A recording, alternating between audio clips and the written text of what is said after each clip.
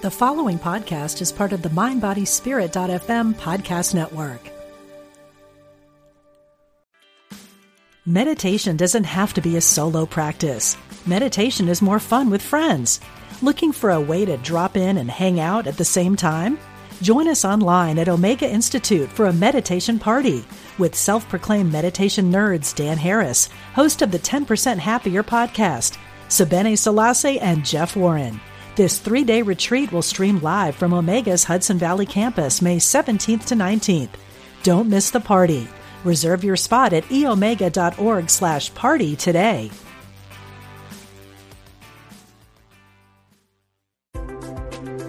All are welcome. We're glad you found us. Unity Online Radio,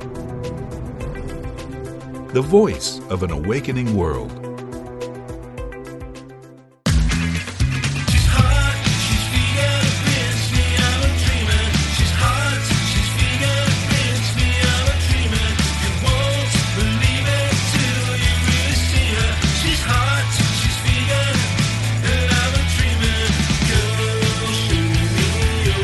Learn how to eat better, get healthy, and help animals. Welcome to Main Street Vegan with your host, Victoria Moran. Dr. Campbell serves up a sweeping historical survey of the literature on diet and health, brilliantly exploring the institutional biases that have long confused consumers and subverted the science as to the power of evidence-based nutrition to prevent and treat disease. That's what Dr. Michael Greger has to say about the fabulous new book from the legendary T. Colin Campbell, PhD. The book is The Future of Nutrition, and Dr. Campbell is our guest today. Welcome, everybody. I am your host, Victoria Moran, and absolutely thrilled to have on someone that I admire deeply and appreciate so much. And one of my gratitudes sometimes is that I am alive at the same time as Dr. T. Colin Campbell. If you are new to all of this, you may not be familiar with this illustrious researcher, so I'll give you a little bit of a rundown and then we will bring him on live in person and right here. T. Colin Campbell, PhD, has been dedicated to the science of human health for more than 60 years. His primary focus is on the association between diet and disease, particularly cancer, although largely known for the China study, one of the most comprehensive studies on health and nutrition ever conducted, and recognized by the New York Times as the Grand Prix of epidemiology. Dr. Campbell's profound impact also includes extensive involvement in education, public policy, and research. Welcome, Dr. Campbell. Thank you so much. It's really an honor for me to be on your show. We've had it before, but it's always really great to hear your enthusiasm. I love it. It just means the world to me to know you, to have you here. I remember, I'm not sure if it was the first time we met, but it was the first time we really hung out. And it was out in the Northwest, Seattle, I think. And we were both being hosted in somebody's house. And so we really got to talk, and you connected me with your colleague in China, and I got to visit him there. And I just feel like as a person who's peripheral to the health aspects of this way of living, I'm not a healthcare provider, not trained in science, that through knowing you and some of these other incredible science people, this world has opened up to me that I would never have otherwise seen. So personally, I can't thank you enough, not to mention what you've done for the world at large. So let's jump in on the future of nutrition. And I love it that even though you and I are both in the later reaches of the age range, you're writing about the future because that's the kind of person you are. So tell me about this hidden history of nutrition and disease that we need to know before we can look at the future. Well, the first thought that occurs to me is that nutrition is a great science. It has so much to offer now that we know so much more. But it's been a hard sell, to be honest about it. And it's been confusing for a lot of people in the public.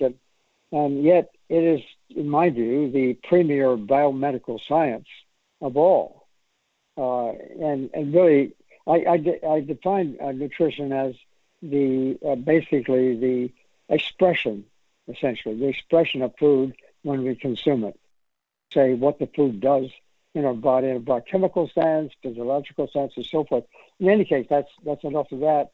But it is confusing. The biochemistry is extraordinarily complex, infinitely complex. There's so many variations, so many parts of this puzzle. And unfortunately, as I see it, what I've experienced over the years is that people tend to want to focus on one little part at a time and not see the whole. When in reality, when at least for myself, when I started sorting out all these different reactions here, there, these cells, those cells, so forth and so on, it turned out to work together to produce the same result when they have the right raw material, that is the right food. It's marvelous, and I describe that as nature. But in any case, that's my interpretation of what nutrition really can do and does do, when we eat the right food. But coming back to the question concerning confusion, I have gotten a lot of pushback, I have to say, during my career from my own community as well as the clinical community on, arguing so strongly for the role of nutrition because, medical schools, they don't teach nutrition and so forth. And so there are these difficulties, and I really want to know more. Why have we got ourselves in this position? So I decided to go back and look at the history, particularly the history concerning nutrition, but even more significantly, maybe, the history of cancer research, which is another specialty of mine. And I did that in Oxford University, and I spent a year there at that time. And wow, did I find some stuff that was really riveting, very exciting. In the 1800s, there was a fairly honest and vigorous debate as to what was the cause of cancer, for one thing. There was one school that said, it was a local disease, and therefore to be managed fairly easily, we just cut it out. You can imagine those were the surgeons, but that was a very simplistic view of what cancer was. The other one had to do with it's a whole body kind of thing. Lots of things are involved. I mean, that made more sense. But unfortunately, as the end of the 1800s came along, the Industrial Revolution and so forth, and the discovery of all these marvelous tools and machines and this and that, we ended up choosing the wrong model. We chose the model that basically posited this idea that cancer and other diseases too are all local. And if they're local, what that suggests also, there's some very specific cause is involved in causing the disease, very specific, let's say, entity or chemical. And also we talk about, very individual, all diseases being very individualistic.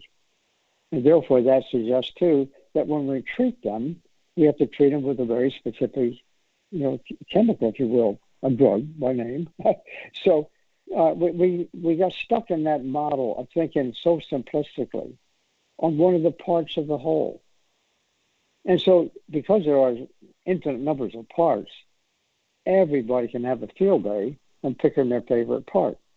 And we end up arguing about it and seldom finding really honest agreement between everyone. So I think going back to the concept that looking at the whole, just this marvelous way of all these reactions going on. And I did this formally with lots of students over the years, looking for the elusive explanation for this, that, or something else. And it seemed like every time we looked for one, in response to the feeding of animal-based protein, if you will, we found all these different reactions, although they were swimming from different directions, they were coming from different sources, they had different endpoints. What was marvelous about that whole scenery is that all these different reactions and so forth, with their different functions, etc., they were all sort of working together without exception to produce the same result. And what I got excited about was that in this case, the chemical that we were using to try to understand how it works was animal-based protein.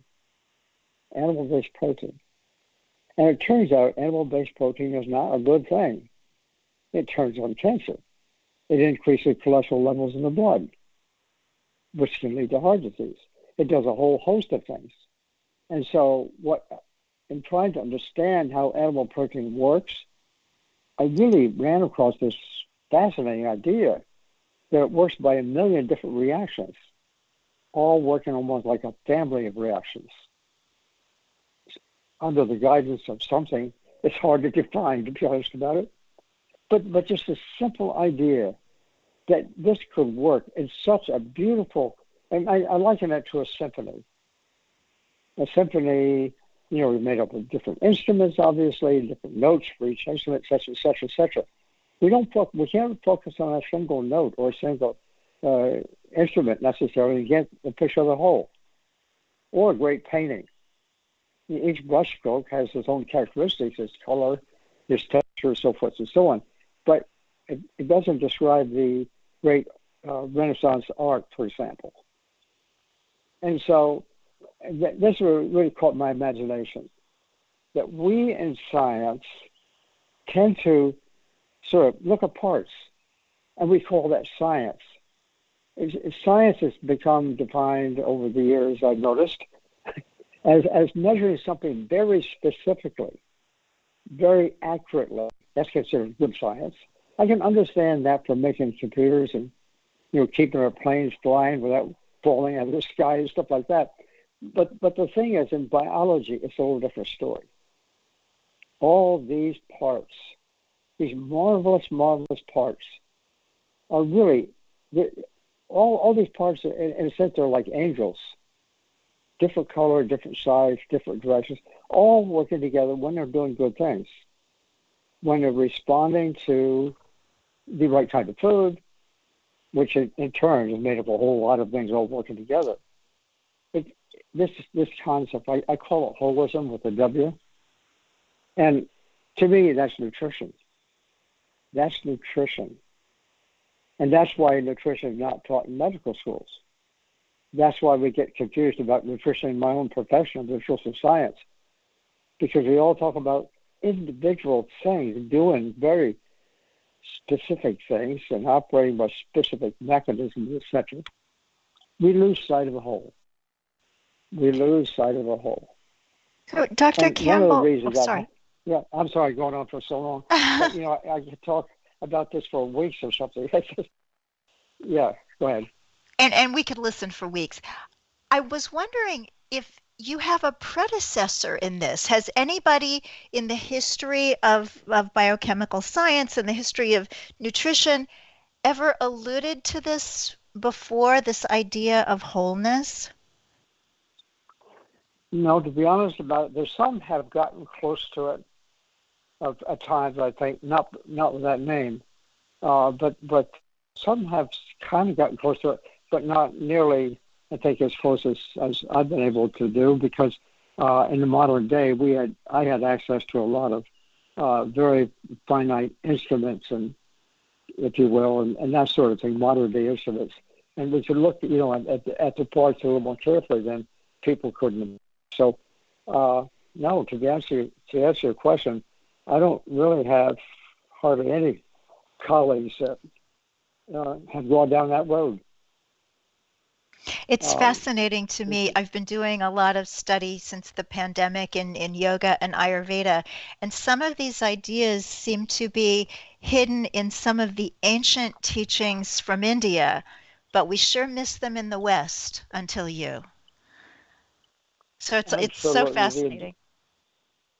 Yeah, there's a lot of indigenous peoples around the world, each having their own sort of thing they've been doing for centuries, if you will. And it's really very interesting. Yes, that is the concept. In what you said about nutrition and it's really being like the ultimate of the health sciences, and yet just looking at it from the outside, it looks like the stepchild. And I don't know if that's because food was traditionally associated with women and so it wasn't considered as cool as some of these other things. But is that accurate? Does the scientific and medical community just kind of say, oh, yeah, eat well and get on with it? Yes, and unfortunately, when they say that, without almost subconsciously, they're saying to make sure there's good, healthy diet, good, healthy food. And what they mean by that, make sure you get enough protein. And they're really referring, again, sometimes subconsciously, they're referring to the protein of animals. When in fact, plants have all the protein we need. And animal-based protein is different than plant-based protein. Animal-based protein does some things that are not in our favor, a lot of things. So, yeah, so that's what the clinician, the practitioner tends to say, is eat the good food, make sure you get the protein. They say some other things these days too. But over the decades, I think the focus has been on animal-based protein as being the kingmaker for the right kind of diet. And that's what I saw too in history. That's a fascinating story, by the way. Tell us the fascinating story. Well, protein itself was the first nutrient actually isolated chemically. It was isolated as a chemical from, of all things, meat being consumed by dogs. And so this experiment done back in the 1830s, actually, it was very exciting for me. What they found was that this chemical that kept the dogs alive, the dog couldn't do without that so-called chemical. They had to give it a name. And they said it was the stuff of life itself. Later, some other people called it the stuff of civilization itself. But in any case, they said it was life itself. They had to come up with a name. And so the name they came up with was protein, which comes from the Greek word proteos, Proteios, which means of prime importance. So, this chemical got baptized with the ultimate name, protein, meaning of prime importance in the original form. And so there it was. And from there on, the idea of consuming proteins from animals, by the way, was the way you got healthy. And eventually it was called the stuff of civilization itself. Then it was called, I found in some of the literature, some of the medical people in Great Britain, in their colonies, for example, who were interested in rounding up what they called fighting material. Some men who could go out and sort of keep control of things, fight, if you will. The statement was made that we want those men who are consuming protein.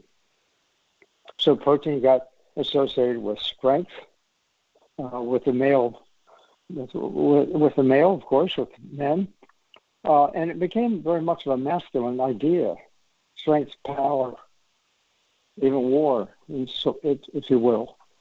And so to be big and strong, you had to eat meat. Now, I think that narrative, that kind of discussion, has a deeper history even than that. But that's what protein became. Animal-based protein became the thing to have if you want to be strong. And women kind of got left out of it. And what's interesting, whether it's a subconscious thing or not, what I find in the modern day, as I started questioning this animal protein thing, and suggesting that we get all the protein we need from plants, the people who are most jumping on board with the two women, and I think there's a lot of men too. Once they begin to see the writing on the wall, it works out for both of us. But yes, you're right. There has been a bit of a sexism that's been going on for quite a long time. Well, it's interesting, too. You have a quotation in the book from Franklin Pierce Adams that says, "Nothing is more responsible for the good old days than a bad memory." And as you're talking about that history of protein, I recall reading that the Roman gladiators were fed a plant-based diet so that they could be stronger and more powerful. So we kind of forget things and then they're Yes, reintroduced. And we also have this thing that you call the cult of animal protein. Can you talk about the cult? the cult is something that obviously a group of people believe very deeply in, and it's an idea that's not to be questioned. And they go forward with that idea in their own best interest, if you will. And so a cult tends to rise in a larger context in the whole society that I call a paradigm.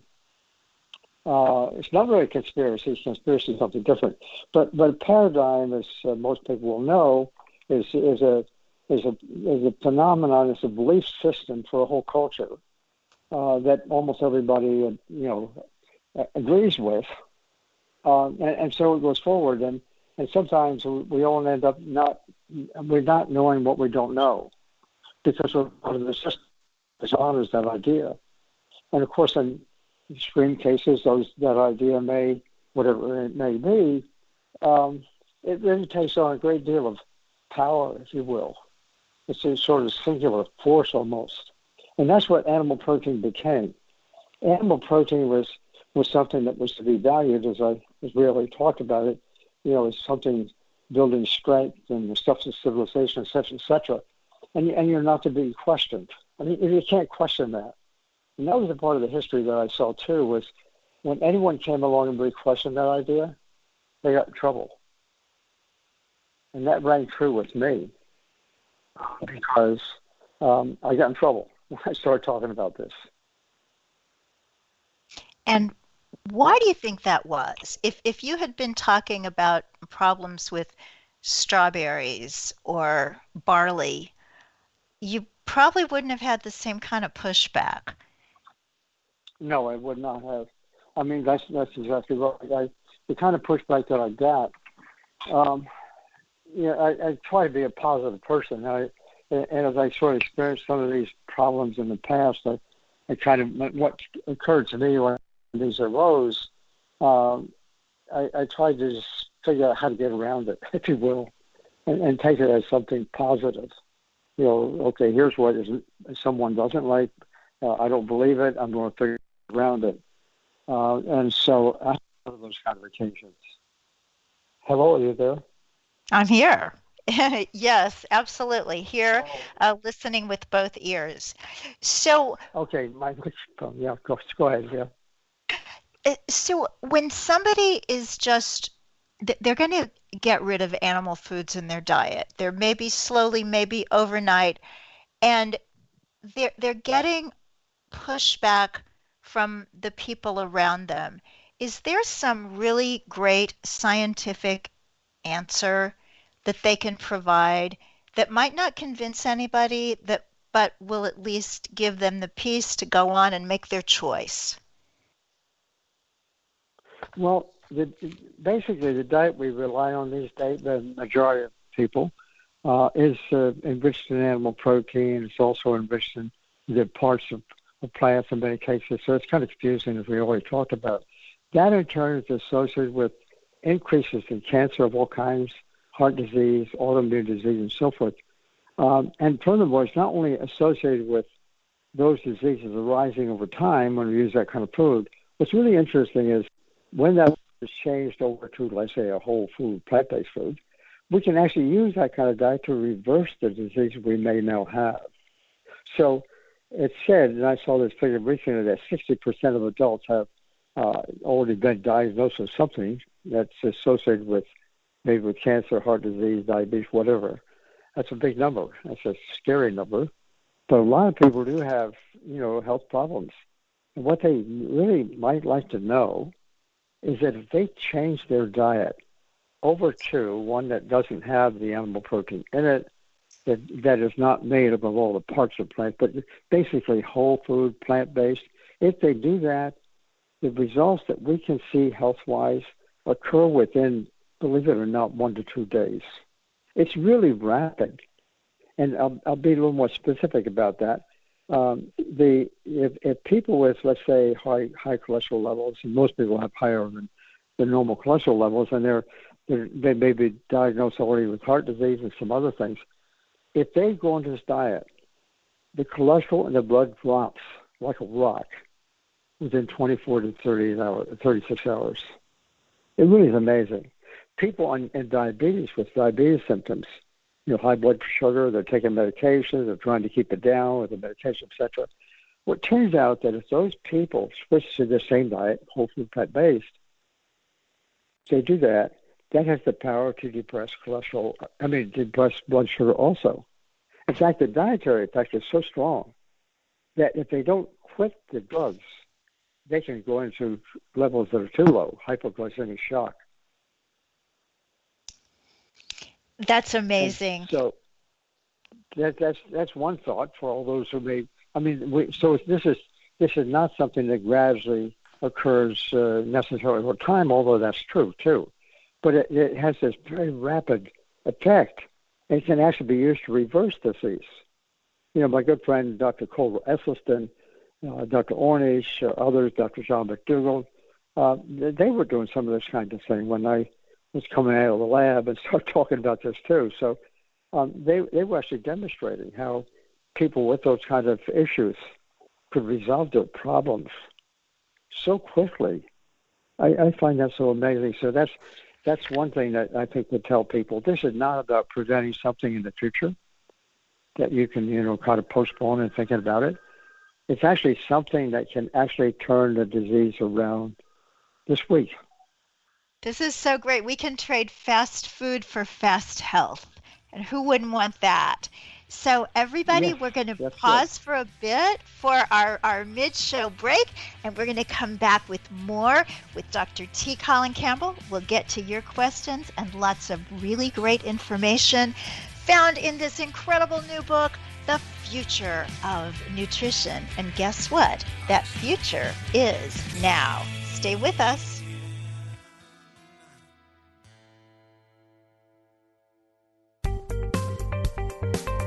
Experience the difference.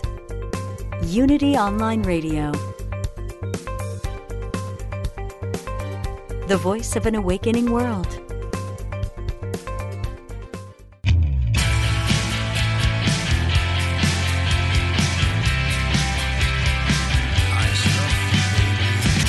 Welcome back to Main Street Vegan with your host, Victoria Moran.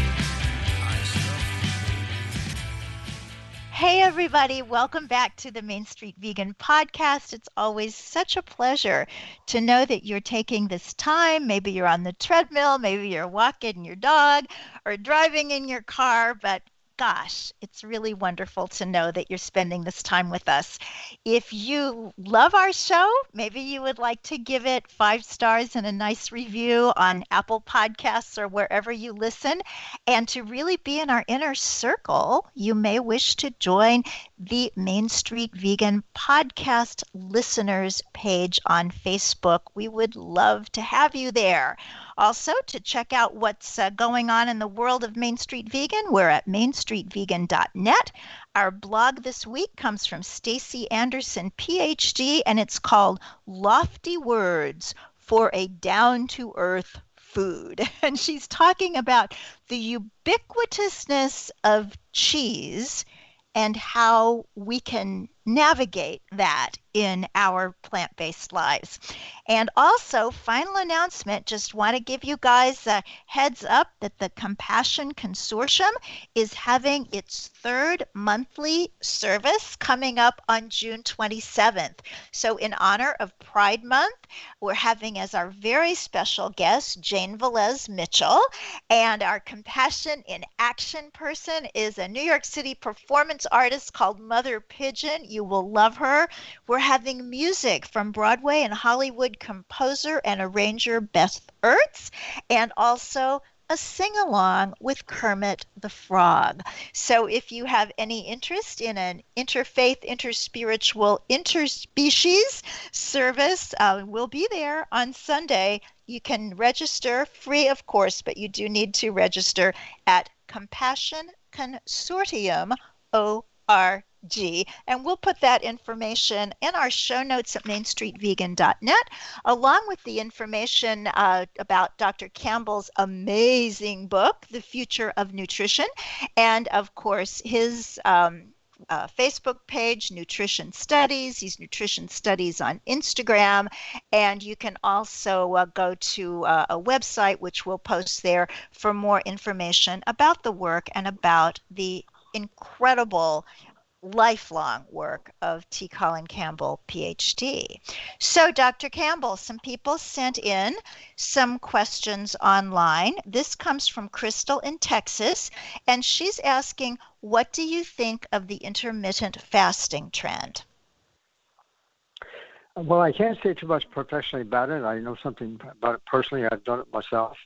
And the first comment I make, I'm not sure what that interval is that people use. I mean, does that mean fasting, or let's say not eating food for 1 day a week or 1 day a month? I'm not sure. There's various variations, but from a scientific point of view, I think it's a good idea.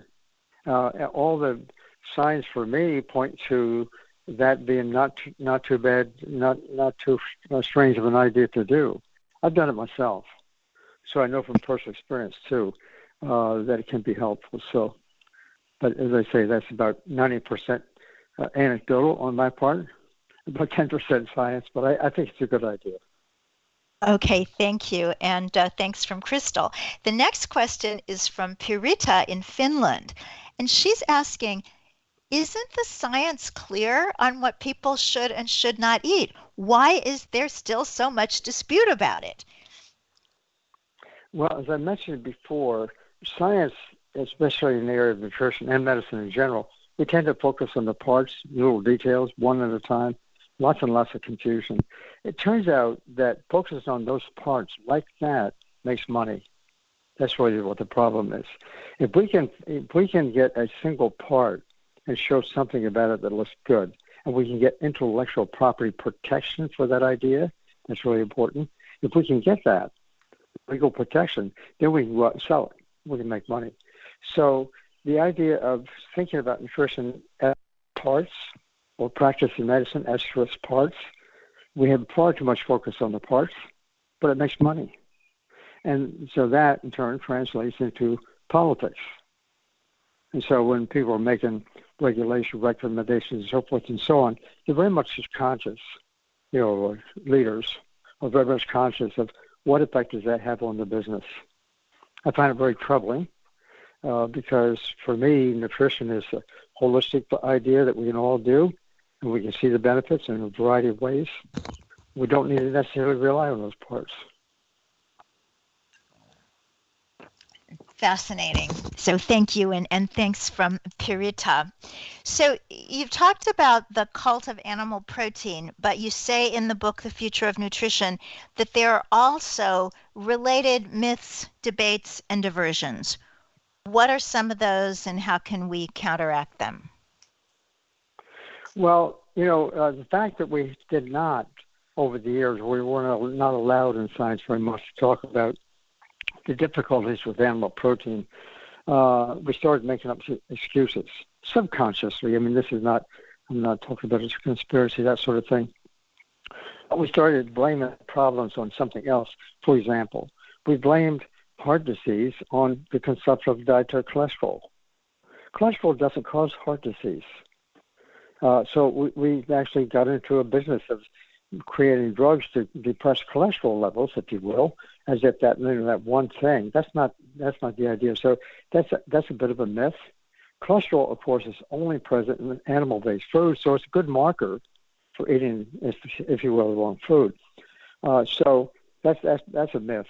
Believing that cholesterol is the cause of heart disease, and then putting all of our efforts and our money into trying to reduce cholesterol in the blood doesn't make a lot of sense. Another one it has to do with saturated fat. Saturated fat is mostly in animal-based. Both cholesterol and saturated fat are mostly in animal-based foods.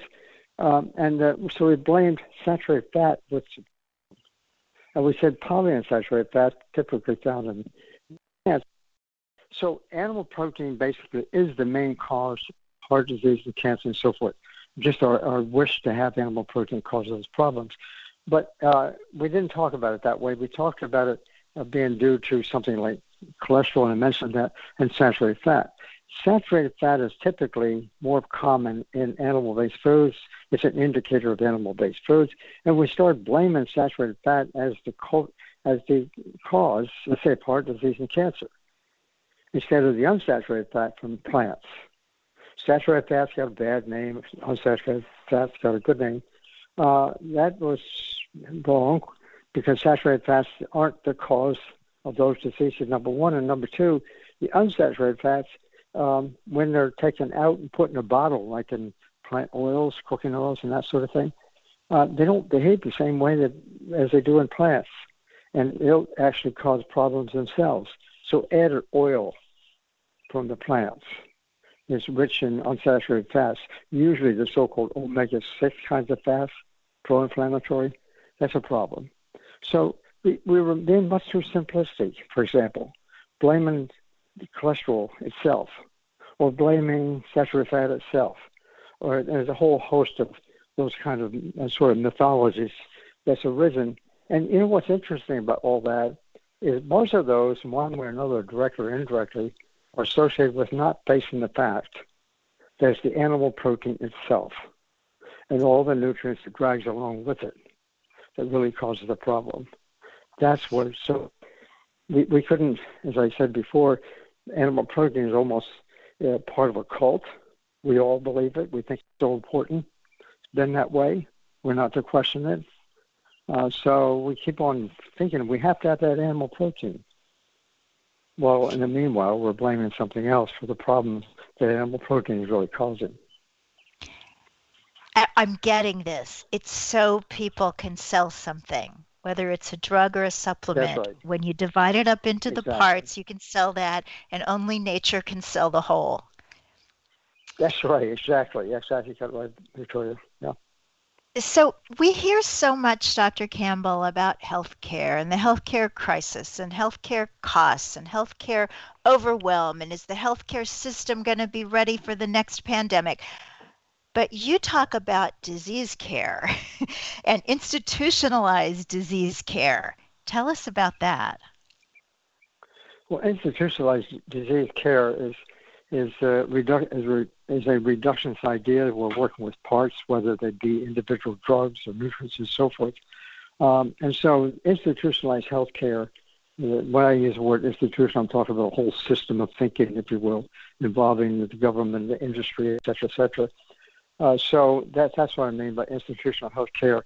We're focused on parts. They make money, very simply. They don't work to create health like the whole of the plant does.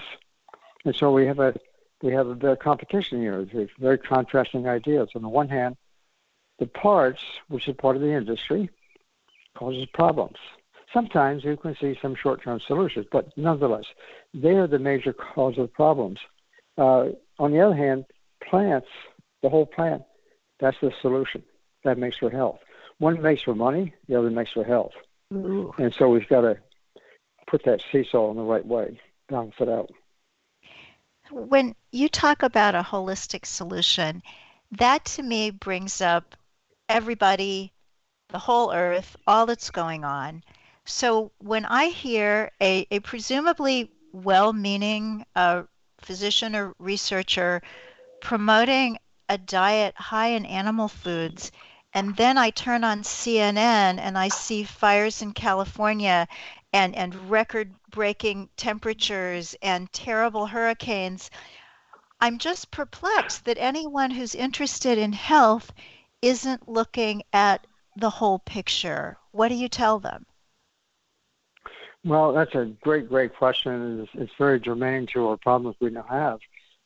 The chief cause of the global warming phenomenon that we're experiencing now, and it's threatening, it's very, very serious, of course, that the chief cause is consuming the wrong food. It's very simple. I was involved with that with the World Bank about 25, 30 years ago or so. They had contacted me, the senior advisor in the environment, so they had me come and give a lecture, and we started comparing notes. They subsequently wrote a paper on that. Now there's lots of papers that have been derived from that original one, and some other very original papers on their own. But it's very clear, consuming animal-based food, in other words, supports the livestock industry, among other industries that's associated with that. That in turn leads to climate change, global warming. It has to do with also contaminated water, destruction of the dead zones in the ocean, all sorts of things. And it all comes back just to, what kind of food should we eat? Well, it turns out that if we ate all plant-based foods, we would really, there's been some estimates, the reduction in the problem is really pretty exciting. We could really start bringing that thing under control by simply eating the right food. In the meanwhile, when we're doing that, we're getting healthier. We're reducing healthcare costs. So we get a really basket full of benefits. But the most important being relief on the environment, which now is expressing itself as, drought and heating up the environment and fires here and there and wild storms and so forth and so on. We've got to pay attention to this thing and really start talking about it in the context of the food we eat. Well, you've been talking for decades and people are listening, so that's exciting. And I do want to do a shout out to Howard Lyman, the mad cowboy who wrote your foreword. And that really shows to me that you're focused on human health here, but even in your choice of foreword writer, you're also looking at the planet. You are looking at the whole. So toward the end of your book, I'm not sure if it's the exact last chapter, but you have a chapter about COVID. So tell us what you talk about there. Well, this is based on work we did in China now 30-some years ago when we did a big study there and surveyed the causes of disease and, measured everything under the sun, taking blood samples, so forth. Determined that nutrition really was a major factor in causing heart disease, cancer, and so forth and so on. We also had a disease there, too, that was a viral disease, a very serious viral disease, in many ways more serious than the coronavirus. Namely, it's the hepatitis B virus that causes primary liver cancer, which kills something like 700,000 to 800,000 people every year in the world. I mean, it's really pretty horrific. And so what we did in that case, trying to understand how liver cancer was occurring, we learned that consuming a plant-based diet is strongly associated with no liver cancer. Consuming even a small amount of animal food, that's what's associated with liver cancer. And of course, that idea was to suggest that the animal-based diet, which tends to cause various cancers and heart disease, chronic kidney disease, and so forth, that animal-based diet, even small consumption of animal-based foods is associated with an increase in the severity of that virus. We measured antibody prevalence, for example, which is immunity to the virus. And what we found is that people consuming they had greater immunity, more antibodies, and they didn't get the cancer. People consuming animal-based food, very small amounts compared to the West, people consuming animal-based food in rural China, they're the ones that did not form antibodies. Instead, they carried around with them the active virus, which in turn associates with liver cancer. So that's been published in a peer-reviewed journal just recently. I know even to mention this is a very sensitive issue because everybody is talking about, not everybody, but the system in a sense is talking about the use of vaccines and chemical treatment, pharmacological treatments, and that's supposedly the only answer. There is another answer. It comes from nature. It's called innate immunity. Innate immunity is the natural immunity that we can acquire by consuming the right food. and that means consuming plant-based foods. Our immune system is much healthier, and the data we had for that virus, not the COVID virus, but that virus, basically had a major, major effect on it. It's the same solution as preventing chronic degenerative diseases. So then I've been postulating, emphasize that word hypothesis, I should say, postulating that what works for the hepatitis B virus is very likely to work for the coronavirus as well. That gets controversial, of course. People don't want to hear that. Some people get very angry about it. But the fact of the matter is, what works for all these degenerative diseases and other viruses is likely to be the same. And turns out there is a recent paper just out showing that it's a little bit, it's not a very rigorous study, but nonetheless, it was a study of 6 countries. They were showing the fact that people consuming more plant-based food have less COVID-19. And I think this is a whole story itself. I'm publishing more on that. I put a bit of it in the book. And I'm just simply suggesting. I'm not saying I have proof. I'm suggesting that if people eat the right food, then they'll be much less susceptible to the hazards of the coronavirus. That is so interesting. And I love it that you can suggest something. I think that we're a little bit afraid of information these days, and wherever one is on the spectrum, somebody else's information is very hard to hear. But to be able to say, here is a rational hypothesis, let's look at that. I love it. It's so civilized. So I'm looking, Dr. Campbell, in your wonderful book at these incredible charts that you have. For example, animal protein intake and breast cancer mortality. If we were video instead of audio, I would be showing you listeners this chart where the line just goes up in direct proportion to the animal protein intake. Breast cancer incidence and meat consumption in grams per day, same thing. Colon cancer incidence and per capita daily meat consumption. Renal cancer incidence. Prostate cancer mortality in consumption of non-fat milk.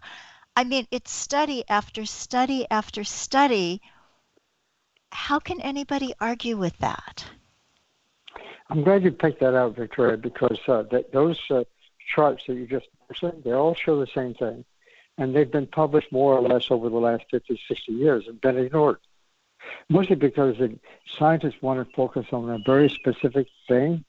And they will say, for example, that those lines that we call them linear regressions, those different various and sundry diseases, they all increase in a straight line, go straight up as soon as people start consuming animal-based protein. They all show the same thing.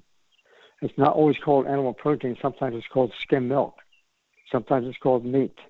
Sometimes it's called saturated fat, which is a surrogate measure for animal protein. So that's what I put in the book for. They all are consistent.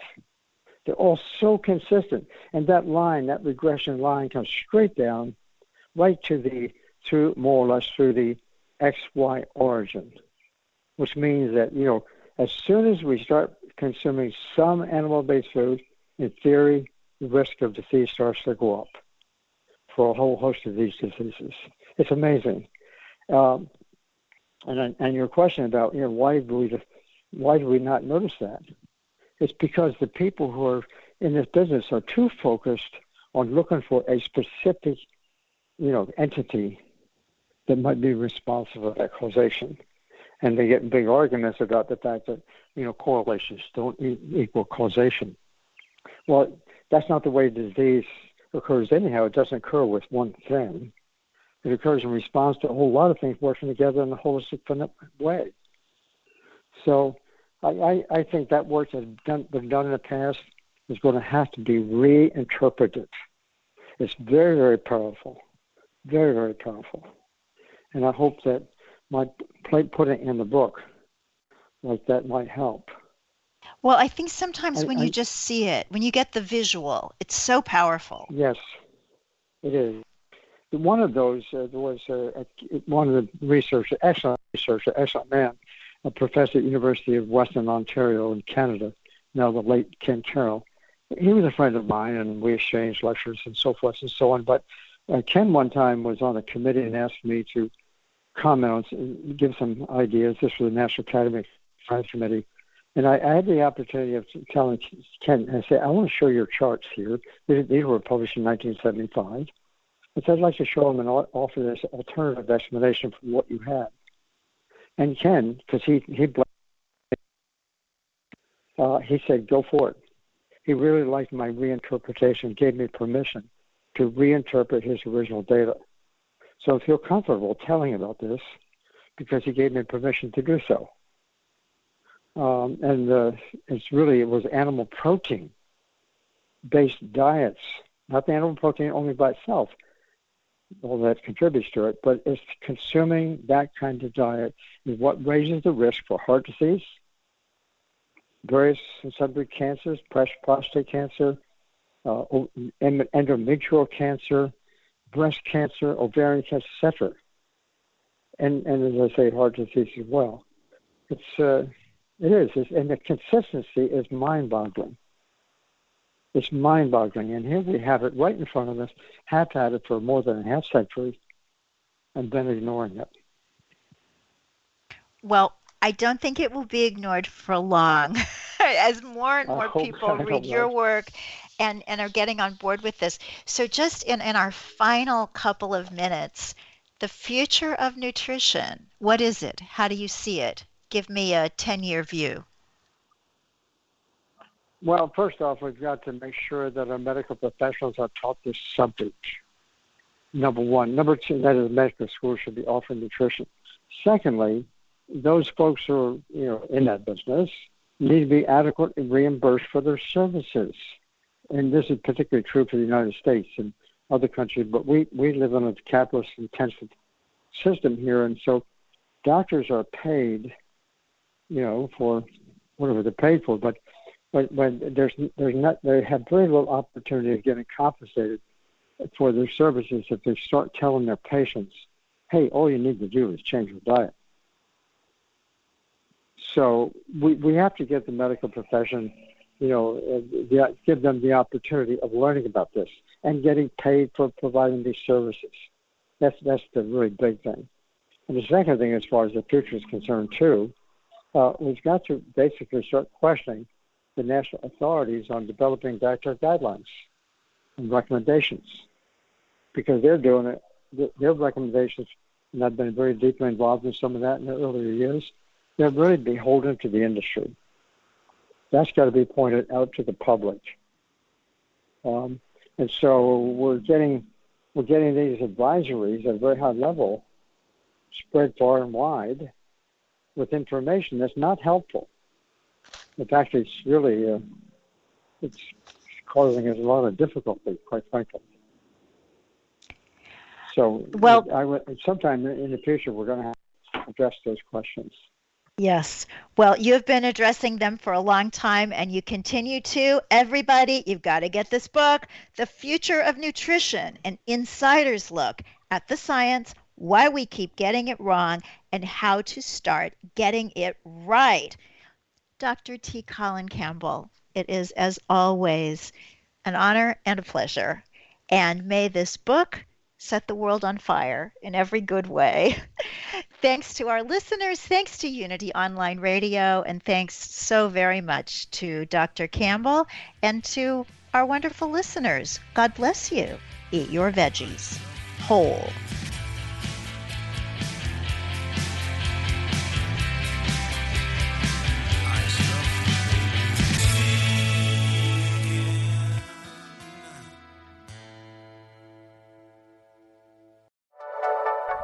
Thank you for listening. This is Unity Online Radio, the voice of an awakening world.